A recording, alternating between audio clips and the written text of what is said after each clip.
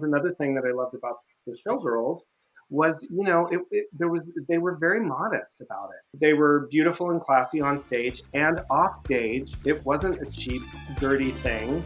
It was this beautiful on stage moment of seeing the beautiful body of a female, and then when they were off stage, they covered up.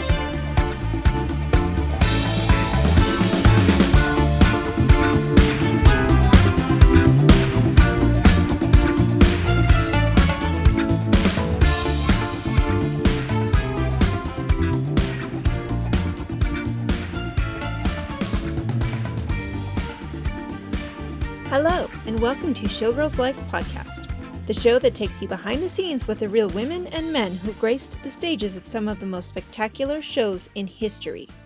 I'm your host, Athena, former principal dancer in Jubilee. Today, we are going to be talking about boobs!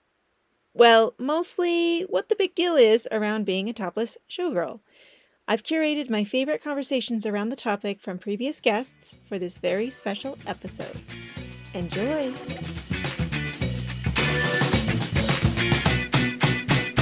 And I remember my first show, and it was the first time I had been topless as well. I remember standing on stage waiting for the curtain to go up, and I remember thinking, oh my God, my boobs are out. And then the curtain went up, and the lights came on, and the music started, and I was like, oh my God, this is really cool. I felt like I was a part of history. You know, the lips, the lashes, the costumes, the hats, the sparkle. And I forgot all of a sudden that I was topless. I mean, that became secondary. You know, the show was elegant and classy. And I always used to tell people it was the classiest presentation of boobs on the strip, you know, because people are like, oh, it's topless. Oh, it's topless. And I'm like, well, then you obviously haven't seen it, because it's beautiful and it's historical and it's not, you know, bump and grind, overtly sexual. Right. It's way more elegant than that. And the majority of the dancers were trained and took what they did seriously as far as being a professional dancer and very proud of their training and their upbringing. So it felt great. It was exciting. It felt like you were a part of Las Vegas history. So that was really special to me. You know, as showgirls, we got to do something very special and unique that so many people don't get to do. That was Anna Cook from episode 12. I thought it was the perfect way to open the show. I've been hearing so many performers' stories about the topless aspect of being a showgirl and the incredible amount of shame around the subject, so I decided to do a full episode about it.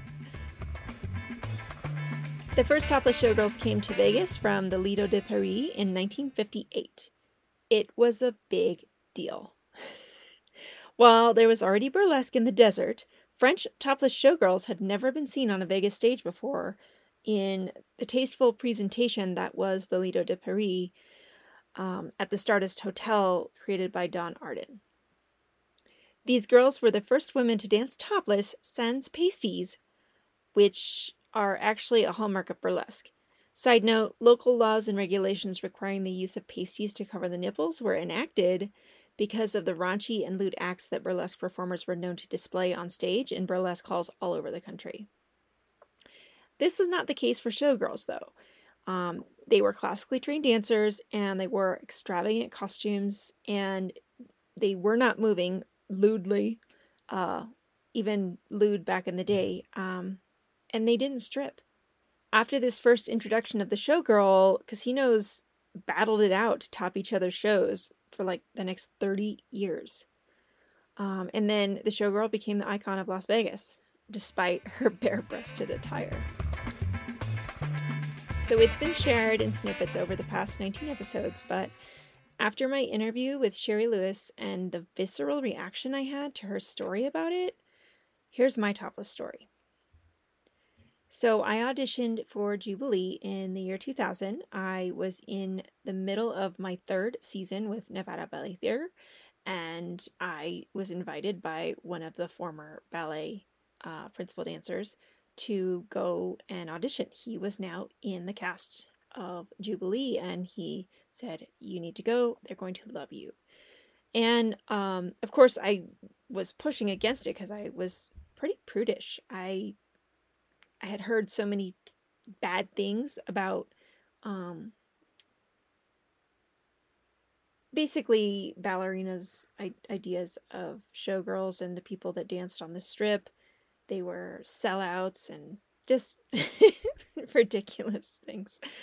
So despite that, I went to the audition, and I did the whole audition. It was one of the hardest auditions I've ever done. And they called me down from the stage, which is not, doesn't happen every time to every person, but they called me down from the stage, and I met Fluff and Diane. They were sitting at a table, and the first question they asked me was if I would go topless. And I just said, oh no, I'm here to audition for a covered spot. And they said, okay. And they introduced me to Donna London, and she took me, Donna London, I just did episode 18. She was the head of the wardrobe of Jubilee at the time. So she took me downstairs and got me measured. So I went into the show as a covered dancer, and very few people, well, I guess it's not widely known that there were actual covered dancers in showgirl shows. So I'll explain later about the differences between dancers and showgirls within the showgirl productions.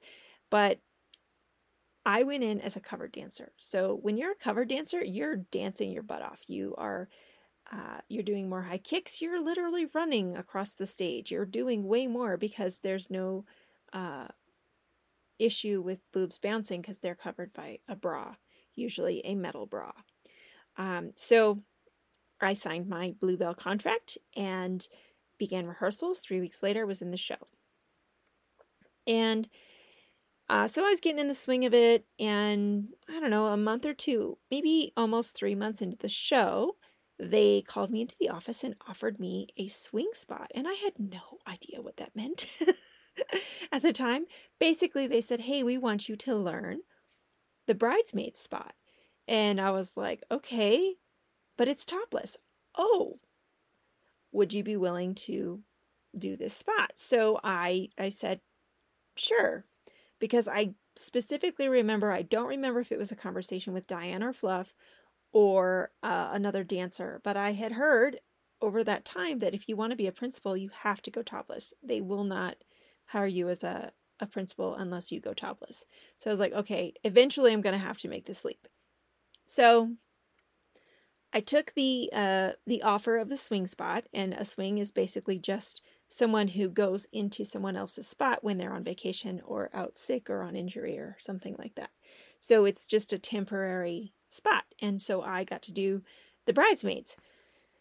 Little bit after that, one of the tall nudes that came into the show with me stopped coming to work. She just no called, no showed, and just kind of never came back, which is actually a $6,000 out. So I imagine they went after her for that. Haven't heard from her since, but they called me into the office and said, would you like to be a tall nude? And I was like, okay, sure. I took it without consulting with my parents. I think it was like $50 more a week, something like that. So instead of making $650, I was making almost $700 or something like that. It was very close to $700 a week. So back in 2000, that was actually quite a bit of money, right? If you do the inflation calculator thing, right? So the fact that I didn't tell my parents is a big deal. So my fiance knew, and he was an acrobat in the La Folie Bergère at the Tropicana. And of course he was like, yeah, more money, go for it. He didn't really, he knew there was nothing wrong with being a topless showgirl. So just the fact that I didn't tell my parents was a big deal, especially coming from the family of origin that I came from. So I didn't tell them. I just kept going to work, and instead of doing the covered line, I did the tall nude line. So I rehearsed for a couple weeks, and then they put me into the nude line.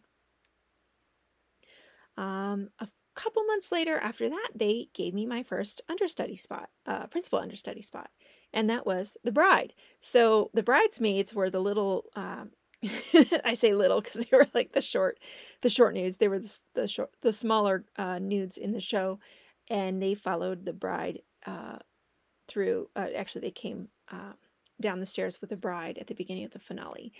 And so The Bride was my very first principal understudy spot, and I have a whole video about that on my Patreon. You can check it out.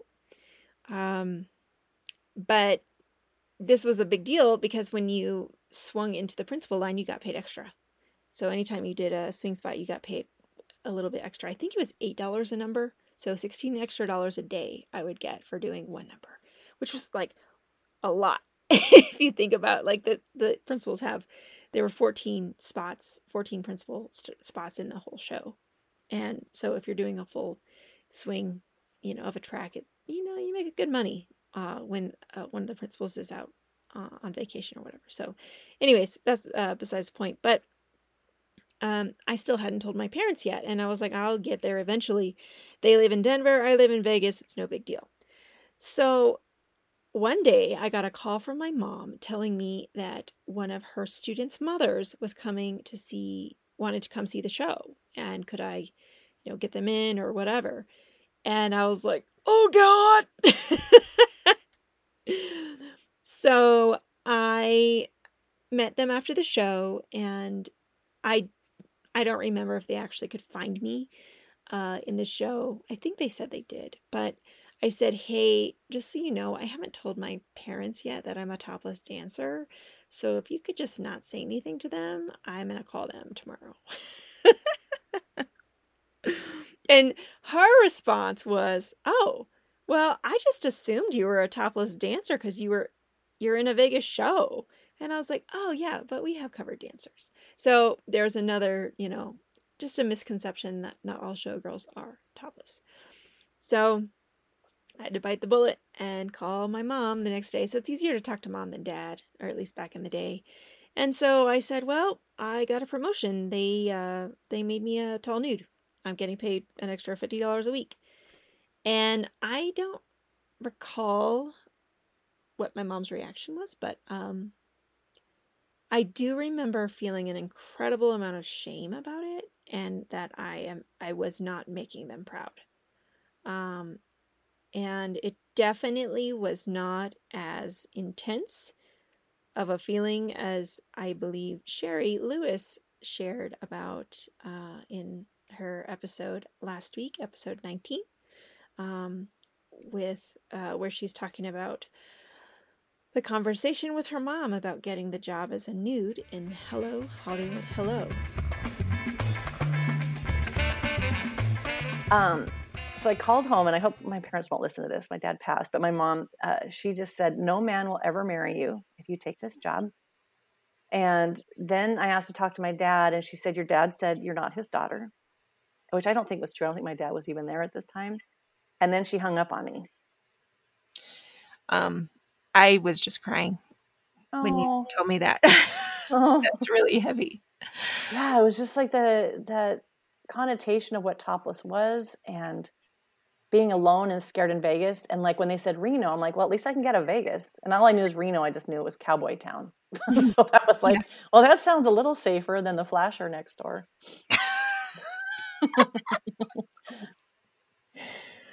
Yeah, I think that's probably the saddest story that I've heard so far about topless, like doing that. And I'm so glad that Bluebell was there to just help you through that. And like, there's something that just when I thought they would say, oh, that doesn't seem like her. Like maybe I made that up. I go, no, she had that side of her. And again, that was like what basically helped restore some of the shame around that, because I remember getting there, not even realizing you're topless. Like I think you were saying that a lot of people say you're just trying to get the choreography down, get where you're supposed to be, and not get anybody's way, not fall off the stage. Right. Then you realize you're topless. But yeah, I think it was not as big a deal when I finally got into the show as it had been leading up to it. Yeah. Yeah, it's really, I mean, I still probably have some shame around it. Well, and it is like how many girls probably felt that too, because my parents weren't religious. I had started going to church, like a Hellfire and Brimstone church by myself. I Oh, rode the Sunday school bus. So my parents thought I was such a prude. So then instead of it coming from them as far as the religious part, it came from my own, like if anyone at church ever found out about this. But my parents, it was, I don't know if they just, like a bad reflection on them as parents, but why they cared, because I know, like, I remember seeing Playboy magazines in my dad's bedroom, and like, but also he was very much a misogynistic, like women were, to be ogled and just disrespected. So to have his daughter be something that he actually, would be down there for different reasons, or not that kind of show, but yeah, I think that was his assumption, is I'm one of those women that he could objectify. Yep, that's my dad too. Interesting. Yeah, similarities there. Still, just listening to that reaction from her mother, it still like breaks my heart. And even though it's been like 3 weeks since I talked to Sherry about it, I keep hearing it, as I do these edits. It was really sad, and it really hit me, and hurt me enough to be inspired to do this podcast, or this topic, for an episode. You can hear the full story of her decision to take the job in her episode last week, episode 19. She shares a little bit more about how Miss Bluebell kind of helped her through it, and help her, stand on her own 2 feet, and, get through that shame that was given to her. So I say, shame is like a bowl of shit that someone passes to us to hold and deal with. So I feel like it's time to pass the bowl back. And that's something I've been doing in my own personal healing. And of course, Brene Brown, an American psychologist, she has a variety of books out, but most of them are about the topic of shame. She's been studying shame for over 20 years. She has an amazing TED Talk, and her latest book, The Power of Vulnerability, talks a lot about shame. And my favorite, takeaway from that is that when you're made to feel guilty, that guilt is I made a mistake, but shame is I am a mistake. And that, like, I can feel that pretty deep. And that's how I feel a lot of the girls that went topless, they had to deal with some of that from their parents, their family, friends, maybe their churches, like Sherry was a member of a church. The shame is passed to us. I believe it's an energy that is passed to us, and we can either hold on to it and live in that shame, or we can let it pass through us. The super wooey thoughts of mine. But one thing Sherry talked about, the objectification that her dad had for women. I have a similar experience with my dad. A lot of misogyny and the objectification of women.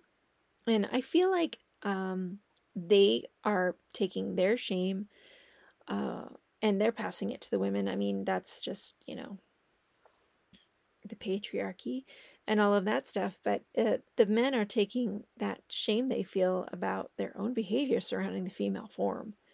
And so I think that's why a lot of people have a problem with the topless dancers, like showgirls. Strippers are a whole different thing. When I say topless dancer, I'm not talking about strippers. I'm talking about women who paraded around and danced topless on the show stages of the Las Vegas Strip. And then the French showgirls, things like that. I'm not talking about women who are being objectified and selling sex with their bodies.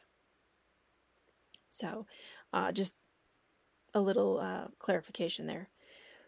But my dad refused to come see me once I was topless, and he refused until my very last night in the show. I was one of the principal dancers by that point, and I had announced my retirement. I said I was done. I'm 25 and I'm done dancing. Dad, will you please come see me? And so, I got the pat on the back. I'm so proud of you. Probably not fully authentic because of my dad's own issues with his views of women and the sex objects. So, that's personal stuff I have to sort out. But I believe a lot of women have gone through that. And these shows were not produced by misogynist men. They were produced by a group of people that saw and appreciated the female form. And they did what they could, putting them in the most beautiful, glamorous costumes and the really good choreography that would show off the physique, but not in a vulgar way. So, and there were some showgirl shows out there that missed that mark. They didn't understand exactly what a showgirl is, and they just thought it was a woman dancing naked being sexy, because that's not really what a showgirl is now, is it?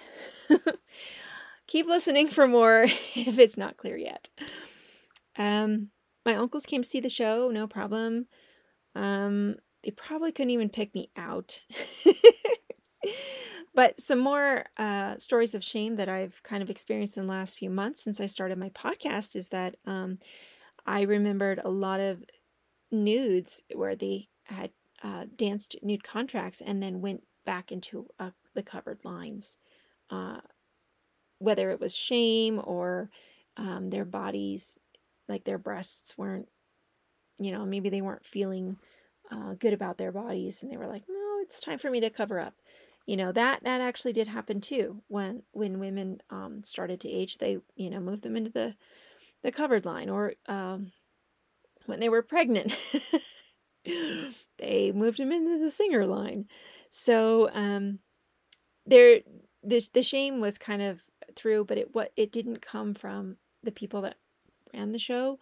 It usually came from the outside sources, family, friends, community leaders that people were part of. So just really sad how people can project their shame on anybody, really. I even had a friend of mine that I grew up with dancing in the ballet. We were both apprentices in this ballet company in Colorado, and she came out with her boyfriend to have fun in Vegas, Sin City, and she called me up and said, hey, I'm here. So we met for drinks in between shows, and I said, you got to come see the show. I can get you in. It is amazing. You'll love it. She refused to see the show. And I said, but there are like 85 people on. She's like, I don't want to see you naked. I'm like, I'm not really naked, but okay. So I was really offended that my really good friend that we grew up together, like, knew, weird stuff about each other. She refused to come see me perform, and that really hurt, because that's her own thing. But I was like, okay, whatever. We're friends on the Facebook, but don't really talk to her. And so it's just really unfortunate that she missed the chance to see like that gorgeous display of women, because I know she had a lot of body image issues growing up being a ballerina. So hopefully she's gotten over that. Maybe not. Who knows? But yeah, the shame, it's rampant when we're talking about our natural body in this country specifically. So my mom always came to see the show, and even after I became topless, she always supported me in that. She, was rooting for me to be a principal. But I've heard many stories of the girls' moms coming to see the show, and even some of the men that I've had on the show. And their reaction to seeing them topless. But this is one of my favorites, was Eileen Ryan Scott from episode 2, and her mom seeing the show. I remember the first time my mother saw the show. That was like my fear. Like, I remember talking to Fluff saying, okay, my mom's going to be in the audience. Oh, my gosh, like, what? And she's like, it's going to be fine. It's going to be fine.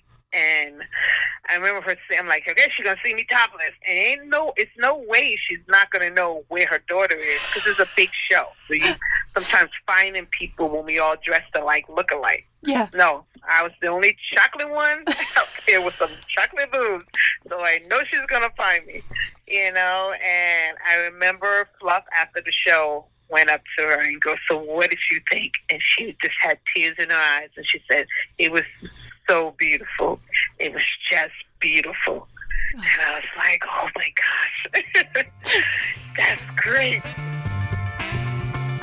Now I always bring this next conversation that I'm sharing from Pete Menefee's episode 5, and I asked him why he thought the topless show was gone. And he brought up some really good points about kind of how far we've come as like the Me Too movement. And it's not okay to, celebrate the body of the women anymore, because it's usually too sexual for people's taste. And that's, just becoming completely unacceptable, unfortunately. So here's his story about that. And then he shares a fun story at the end of one of the girls' parents coming to see her in the show when Jubilee first opened. In the Bluebells Forever podcast, you said we've come too far to do another topless show. And I was curious what you meant by that, if it's like the budget constraints or if it's something else. I figured it was budgets and things. I think the topless shows are over. Oh. I really do. With the, Me Too and movement. True. and I don't think it's demeaning at all, but a lot of people do. And I don't think you'd have the same audience today. Oh, we absolutely don't. Certainly not younger people. Even when we opened Jubilee in 82, I think we finally got it on after the fire. Mm-hmm. I remember talking to one of the girls when we were doing run-throughs. We were almost ready to open, and most of our nudes had been European. They were English girls, mm-hmm. or Italians, or a lot of French girls. Right. And Don got a lot of girls from Lido that he had used there. Mm-hmm. And their green cards had run out, because it was 6 months between the fire and the time we opened. We were really open. Mm-hmm. And so he replaced everybody with American girls. And I remember talking to one of the girls, and she was freaking out. She said, my father and mother are coming opening night, and my father is going to die when he sees me up there, with my boobs out. And so after opening night, I remember seeing her, and I said, oh, how were your parents? Were they cool about everything? She said they couldn't even find me. If you get 48 women on stage all painted up, uh-huh. and their hair's covered, and they've got a headpiece on and a backpack and all the jewelry, and then they've got lashes and full face, you can't tell who anybody is. Oh yeah. So when Pete talked about that girl's family not being able to find her on stage, it reminded me of one of the original principals in the show. So I got to share a dressing room with her in my first contract as a principal. And I remember, I think, talking about the fact that my dad wouldn't come to see me. And she told me her story about it. She said, yeah, you know what? It was hard for my dad to come the first time. But once he saw me in the show, and he kind of he's like, that's not really my daughter. That's my daughter. She's her face is all painted up, and she's putting on a character. And so for him, it was okay to watch her be the lead in the show because he knew that she was just being an actress and performing on stage. So it was just a beautiful thing, and I just was like, oh man, it would be so nice to not feel the shame that I feel from my dad about being a topless dancer.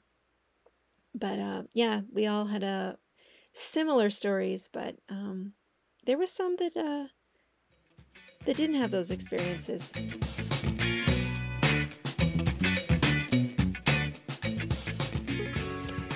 My friend Rachel from episode 3 is she in this next segment will talk about her experience auditioning for her first topless show.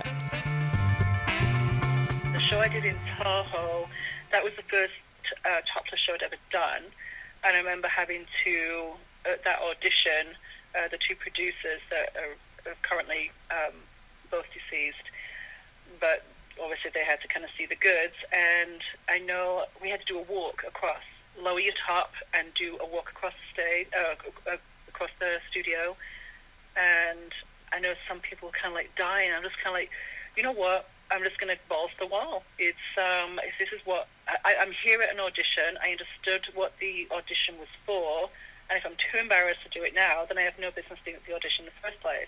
Mm-hmm. So I was just kind of like, you know what? We're just going to go for it, top down, and off we went. And a funny story, because I remember on my private audition for Jubilee, this was before I'd done the show in Tahoe, so I'd actually not done a topless show at this point. Oh. And I remember having this cute little top on, and I had to do like a prepared 3 counts of 8 or something like that I choreographed, and I did that with Fluff and Diane, and Fluff's like, okay, well, very nice, and she goes, obviously, she's, we're going to need to see.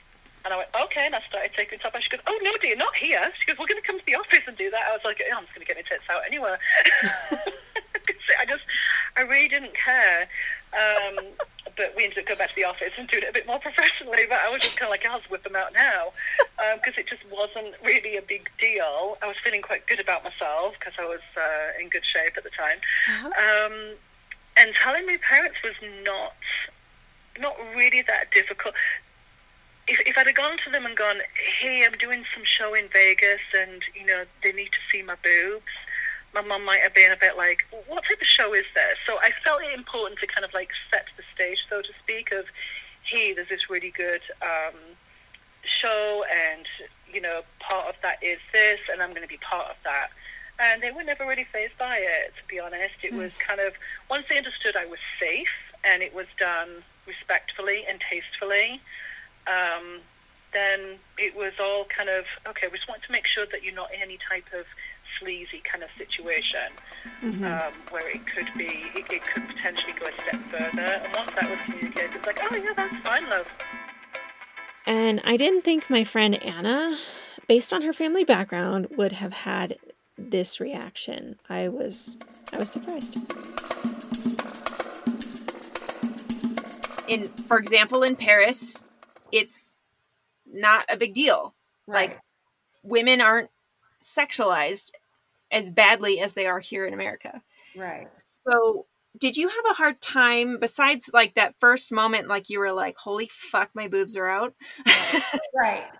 Did you have any shame you had to overcome? Did your parents how did you tell your parents? Was that a big deal? Or you know what? I wasn't ashamed of it at all. And after that first moment on stage when the curtain went up and I went, oh my God, my boobs are out. After that, I totally forgot about it. Like, it wasn't even an issue.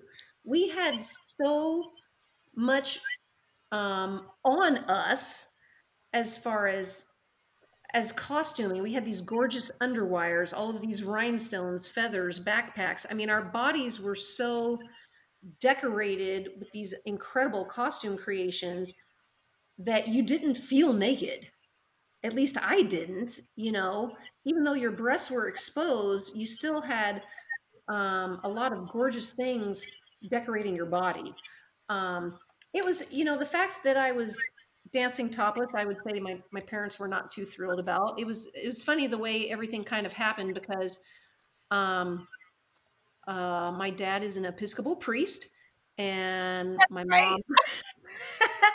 They, we're from the South. We're from North Carolina, and so when I went to dance on cruise ships, even I think my mom made a comment like, "Oh, well, I hope you don't have to dance in a G-string." And well, of course, we danced in a G-string on the cruise ship, but we weren't topless. So I didn't really say anything, and they came on the ship and they saw the show, and they loved the show. They've always been super supportive of my dance career, and they love the arts. My sister's a professional musician and a music teacher, so they had no issue. They figured their daughters would go into the arts. But I never felt ashamed of it. I didn't feel like I had to apologize to anyone for it. Once again, I felt like Jubilee was the classiest, most elegant presentation of topless women in town, and it didn't bother me at all. My parents did come see the show, and when I told them before they came, I told them over the phone that I was in the topless line, and they were not thrilled. But they said, you know what, you are an adult, and this is your decision to make. And then once they saw the show, they thought the show was gorgeous. They thought it was beautiful, and they understood sort of its place in history, and they understood sort of the whole thing about being a showgirl. And that was that. They didn't ever really mention it again. It did not cause a problem in our relationship. It didn't cause a rift in our relationship, and they basically said, "You're an adult, and it's your decision to make." So I was nervous. I was nervous when they came to see the show for the first time, but after that, it wasn't a big deal. That's awesome. Yeah, but I certainly never thought that it was anything to be ashamed of or to have to apologize for. One question that came up early on in the show's history was in episode 6 when Nikki Adamo shared her view. Is it really necessary to have topless showgirls in a showgirl production? I don't think it's absolutely necessary, but I feel like people expect it. Like my mom's student's mother, who expected that I was a topless dancer. Just because I was in that show. So I think that certain generations have an idea of what a showgirl is, and as we move further and further away from the golden age of showgirls, and we get these diluted, I don't know what the nice word to say is, wannabes. The non-showgirls standing on the strip taking pictures in their really badly constructed costumes. Yeah. Those girls, people don't know. They just don't know because the shows are pretty much gone. But here is Nikki Adamo from episode 6 sharing her view. And I don't think showgirls have to be topless, but I agree. It's like that was one of the main things I really hated about it. It's like, why do women have to be topless? I mean, because I thought they looked just as beautiful with a rhinestone bra on than without. Right. There was even more stones, and it was more dazzling. I personally like to dance naked, so You did. I didn't. I'll never forget when I went topless for the first time, and it was in Hallelujah Hollywood. I was so embarrassed. Oh my gosh. I just remember feeling so embarrassed, around all the stage hands, because of course, they're, right there holding the cues, and I don't know. I was just kind of shy about it all. I got used to it though. Well, you had to be a principal, right? You had to be, yep. Yeah, that's the only reason I went topless was because I wanted to be a principal. So they said you can't be a principal unless you're topless. I'm like, damn it. Okay. Right. Yeah. So do you think that you had to overcome some shame or? Yeah, probably I did a little bit. Yeah. Yeah. A little, yeah. It kind of bug me, actually. Wow. Okay. You're the first person I've heard say that. Yeah, like I just didn't feel that it was necessary. Gotcha. But I mean, it was beautiful, and no one ever that came to see the show made comments, or it was never brought up to me, Um, but just in my own in my own mind, I thought, gee, this could be just as good if they don't need to have women that are exposing their breasts. It's just as beautiful covered as it is uncovered. But I mean, as I was doing it, did it cross my mind? No. As I was performing, no.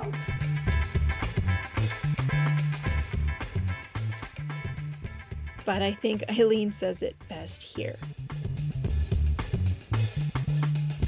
Was there any shame for you, like that you had to overcome, or like how did you tell your mom? By the time I got to Jubilee, I kind of was okay, but with the magic show, we had one cover show and one topless show. Oh, and Lansford show. So, it was very hard to be topless. Like once you step on stage, you're like, okay, I'm seriously have no top on. Well, the grace for that is like everyone that I invited to the show, I made sure they came to the first show because that was for kids, So the second show was no kids allowed. It was just the first show. With that, I never understood why. I remember seeing my first topless show was Showgirls on Ice. It was at the Aladdin, which they tore down for the mall here, Planet Hollywood. And I remember saying the same thing. Why are they topless? What is the point in them being topless? They ice skate, they dancing topless. Mm-hmm. So that was always my question: is why? Is it necessary? I don't know what the answer is. But then I saw Jubilee, and after the first number, the women, to me, I didn't even see the topless. I saw the beauty and the grace and the costume and all that is what is like, oh, this is just art. I mean, their body is just, one.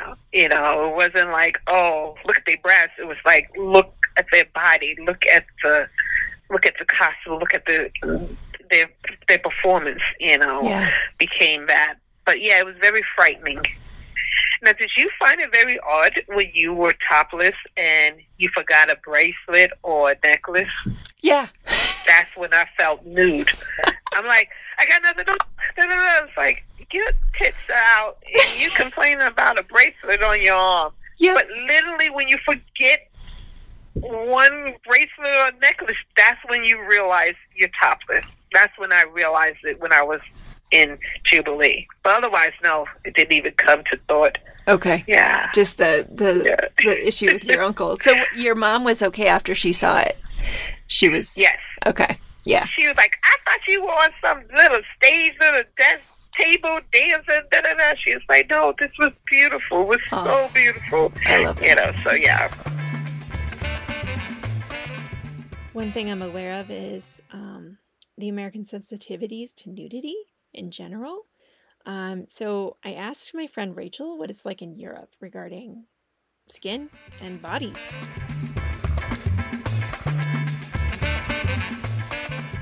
Let's go back to the topless thing, because it's viewed differently in America than it is in any other country, and because you're from England. Did you have a hard time with it? Did you have to overcome any shame? Are you still trying to overcome shame about it? And how did you tell your parents? Was it a difficult conversation? No, and I'm still trying to find opportunities in my current situation to be topless. No, I'm just kidding. No, it's not. You're right. It's the European viewpoint is very, very different than it is over here. I think people are a little bit more ashamed by the body or anything. I remember being a kid, and we would go out and there'd be a paddling pool, whatever, and you just took your clothes off and you went in it. You might keep your underpants on or something like that, but we would go on holidays to Spain, and the vast majority of women are topless because, going back to tan lines, they're just icky. Nobody wanted tan lines. You wore as little as possible to be consistent, and so that was just an environment. No one sat and went, "Oh my God, I see boobs." It was just kind of, "Oh, that person's sunbathing," and it was never really discussed or talked about. It's really no wonder that the sex crime rate is higher here in the U.S. than in other countries where the female form isn't so heavily objectified and sexualized. It's frustrating. My friend Sue Kim from episode 14 has seen her share of burlesque, attending the Titans of Tease shows that the Burlesque Legends perform at every year in the Burlesque Hall of Fame in Las Vegas. She's been there a number of times, and so here's her take on nude dancers.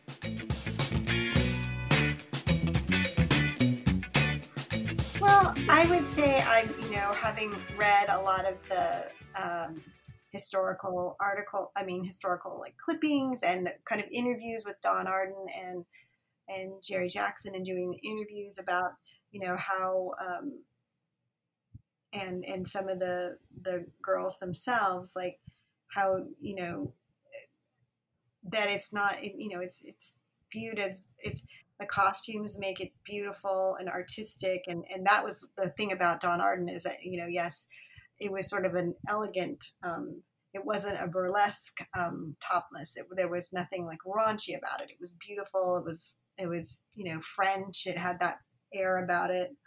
And so I would say people, like, when they hear you have a friend that's a showgirl, of which I have many, they're kind of, maybe some people that don't know, they're kind of maybe drawn to, like, oh, she was topless showgirl. And I'm like, it's not like that at all. I mean, I know many showgirls that are off stage. They are the most modest, reserved people. I dress as a librarian flashier than they do.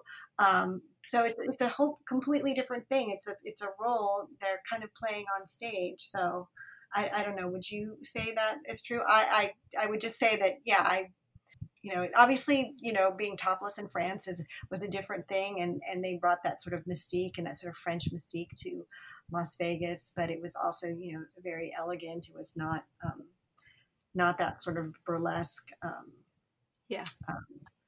a way of looking at it in the way that people looked at burlesque in the 1950s, when when Lido first came to Las Vegas in 1958. It's a totally different world. Well, I mean, there were shows on the Strip that did not feature topless, or I hate the word topless. It sounds so cheesy, but I would say the nude. But then I always have to explain to people the vernacular of nude does not mean completely nude. It just means topless. So that's another thing I usually explain in my panels.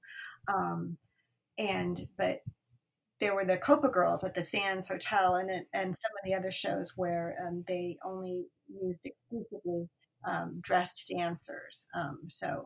And they didn't have the same kind of dancing that they might have in a Lido or a Folie Bergère or something like that.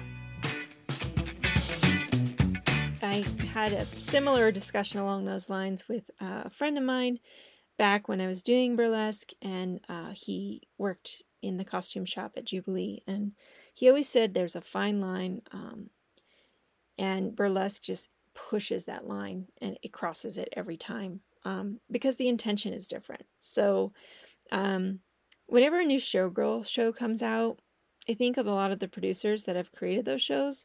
They're trying to emulate the true showgirl spectacle, and they've completely lost the point of what that style show is about. And I think it really comes down to the intention. So unfortunately, American audiences are so used to being sold to with sex, like Sherry Lewis, my friend Sherry Lewis says in her episodes, they'll sell anything from cheeseburgers to gosh, I can't even remember with sex. And so the mirror portrayal of the female form in its natural state isn't sexy enough for them, so they get bored. And I think that's one of the reasons the Showgirl show had to go away, is because it's too, for lack of a better word, modest. And it doesn't entice the way people want to be enticed these days. They want, it seems the audiences want something more like burlesque, where they get aroused. And that just didn't happen. I mean, maybe it did back in the day when Showgirls first came to Vegas, but, you know, the Don Arden shows were very classy. One of the things I've been learning since I've been doing my podcast, and I'll still call it Showgirls Life because I still resonate with the title of being a showgirl. Even though I was a dancer, I was a principal dancer. I had a conversation with Diane Palm a couple months ago, and she said, "Do you really consider yourself a showgirl, Athena?" And I was like, "Yeah, why wouldn't I?" And that's just because back in the day, showgirls were actually mannequins. They didn't dance. A lot of them had the training and were classically trained, but there was very little dancing. And that was because the nudes, or, you know, the topless girls, they didn't want the boobs to be jiggling around, basically. So I remember one of the numbers, Disco in Jubilee, I remember getting notes about our boobs were moving too much. So we had to figure out how to not make them move, even though we were dancing topless. Because the short nude line there's quite a few jumps in the opening of the disco scene. And, you know, we had to figure out how to glide across the stage, but still make those level changes up and down without causing severe jiggle of the boob. So, I still will call myself a showgirl forever, even though I was also a dancer. I think towards the end, showgirls and dancers, they just started to become one and the same, simply because there was no longer that separation of nudes versus dancers. And then again, you have the other difference between strippers and showgirls, and just because you show your boobs doesn't make you a showgirl. There's a lot more involved. So they really are worlds apart, and it's based on the intentions behind their presentations. Bottom line. So here is my friend Christopher Childers from episode 13 talking about his experience working with the showgirl icon. We feel like Americans, you know, it's such a shame saying the nudity and, you know, the topless thing. And it just, you know, there's so many levels to it too, because I remember back in the day, there were many reasons for female dancers to go topless in these shows. I think one of them was more money. I think they made, you know, more money. I think, you know, I also think though that it wasn't, you know, there wasn't, of course in Las Vegas, it was kind of, you know, the norm at the time, and you would see the topless shows and stuff, but I don't think there was any shame associated with it like today. And I do remember the girls, the minute they come off stage, like it was very modest. Like the girls were, you know, on stage and they come off. It wasn't like everybody was hanging around topless the whole time. They'd cover up and go backstage. There were, you know, they put a towel in front of them, or especially if they had to talk to you or something else, or cover themselves. I always have that memory of that. And I thought, you know, that was another thing that I loved about the showgirls was, you know, they were very modest about it. I have to say, it wasn't, you know, they were beautiful and classy on stage and off stage, because it wasn't about that. It wasn't a cheap, dirty thing. It was this beautiful on-stage moment of seeing the beautiful body of a female, and then when they were off stage, they covered up. And that's truly how it was backstage. we were all so modest. We did not run around naked. We did run around in our dressing rooms naked. We weren't running. We were just, changing, because that's what you do in the dressing room. But when we were backstage and going from upstairs stage level down to the dressing room, a majority of us had towels, or we would cover with our hands. It was just how it was. It is definitely not how it's portrayed in the movie Showgirls, or even the TV shows featuring showgirl dressing room scenes. It's not. I think that they're portrayed that way because, it would be boring otherwise.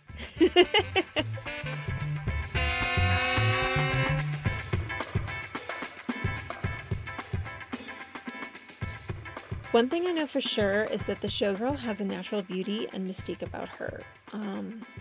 The costumes accentuate those facts. My friend Anna shares how she loves how they appreciated the natural form of the woman in Don Arden's shows. That was one of the things about Jubilee that I did enjoy. Yes, everyone was tall and dancers and gorgeous, but there were a lot of variations of beautiful bodies up there. Yeah. It was not row upon row of clones. There were all different sizes and shapes of women. Some curvy, some not as curvy, some very toned, some not as toned, some with large breasts, some with very small breasts, and it was all beautiful, and it wasn't vulgarized, it was all very stunning. And another thing that I liked was that the show maintains the look of natural women. Yes. It was not a bunch of breast implants up on stage. So I was very happy that the show celebrated natural bodies and shapes and sizes, natural beauty of women. The bottom line is that we showgirls experienced a time when we could embody the goddess within and share that light on a stage with the most beautiful costumes and spectacles ever created for the stage. We cultivated confidence and empowerment on those stages, and we carry that light within us every day going forward. I just always saw, kind of bodies as just being beautiful. Yeah. It's in all their shapes and forms and everything, and I think there was something very sensuous about that, and it was a way to kind of promote that. I mean, how much, whether it's faked at the beginning or whether it's legit from the get-go, confidence does it take to be able to expose yourself in a way, and have people, there's people in the audience there that are for different intentions, but you could always see the ones that really appreciated it. I mean, I work with people right now that can't read a sentence in front of a group of people because they just would die. Like, oh my God, I have to speak in front of people. And I'm like, I really don't give a shit. I used to get tits out twice nightly, I tell people. It was the ultimate confidence. I feel like there's nothing I really shy away from now, because it was, hey, here I am, and I'm not as in good shape as I once was from a long shot, and I should probably take a little spoonful of my own medicine right now and just be a little bit more, hey, it's all good. There's just a lot more of me now. Exactly. More of you to love. That's all. There you go.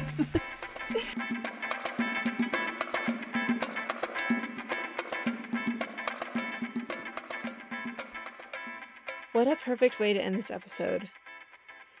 The Showgirl productions were truly a spectacle designed to honor and celebrate the natural female form and the grace with which it moves and inspires. I want to thank Anna Cook, Sherry Lewis, Eileen Ryans-Scott, Pete Menefee, Rachel Zinn, Nikki Adamo, Sue Kim Chung, and Christopher Childers for their input on this subject. Show notes are available at showgirls.life/podcast. I appreciate you taking the time to listen to this episode. Don't forget to subscribe so you'll never miss an episode. And please leave us a review so that this podcast can reach more people. Thank you. Views expressed in this recording are not necessarily shared by Showgirls Life Podcast or Gazellus Productions. Recorded, produced, and published in 2020. All rights to broadcast in whole or in part are the property of Gazellus Productions. Special thanks to Professor Felix of PHELYX.com. Also thanks to music makers BizBaz Studio and Silent Partner. More information about Showgirls Life can be found at showgirls.life, SHOWGIRLS.LIFE. We're so glad we had this time together.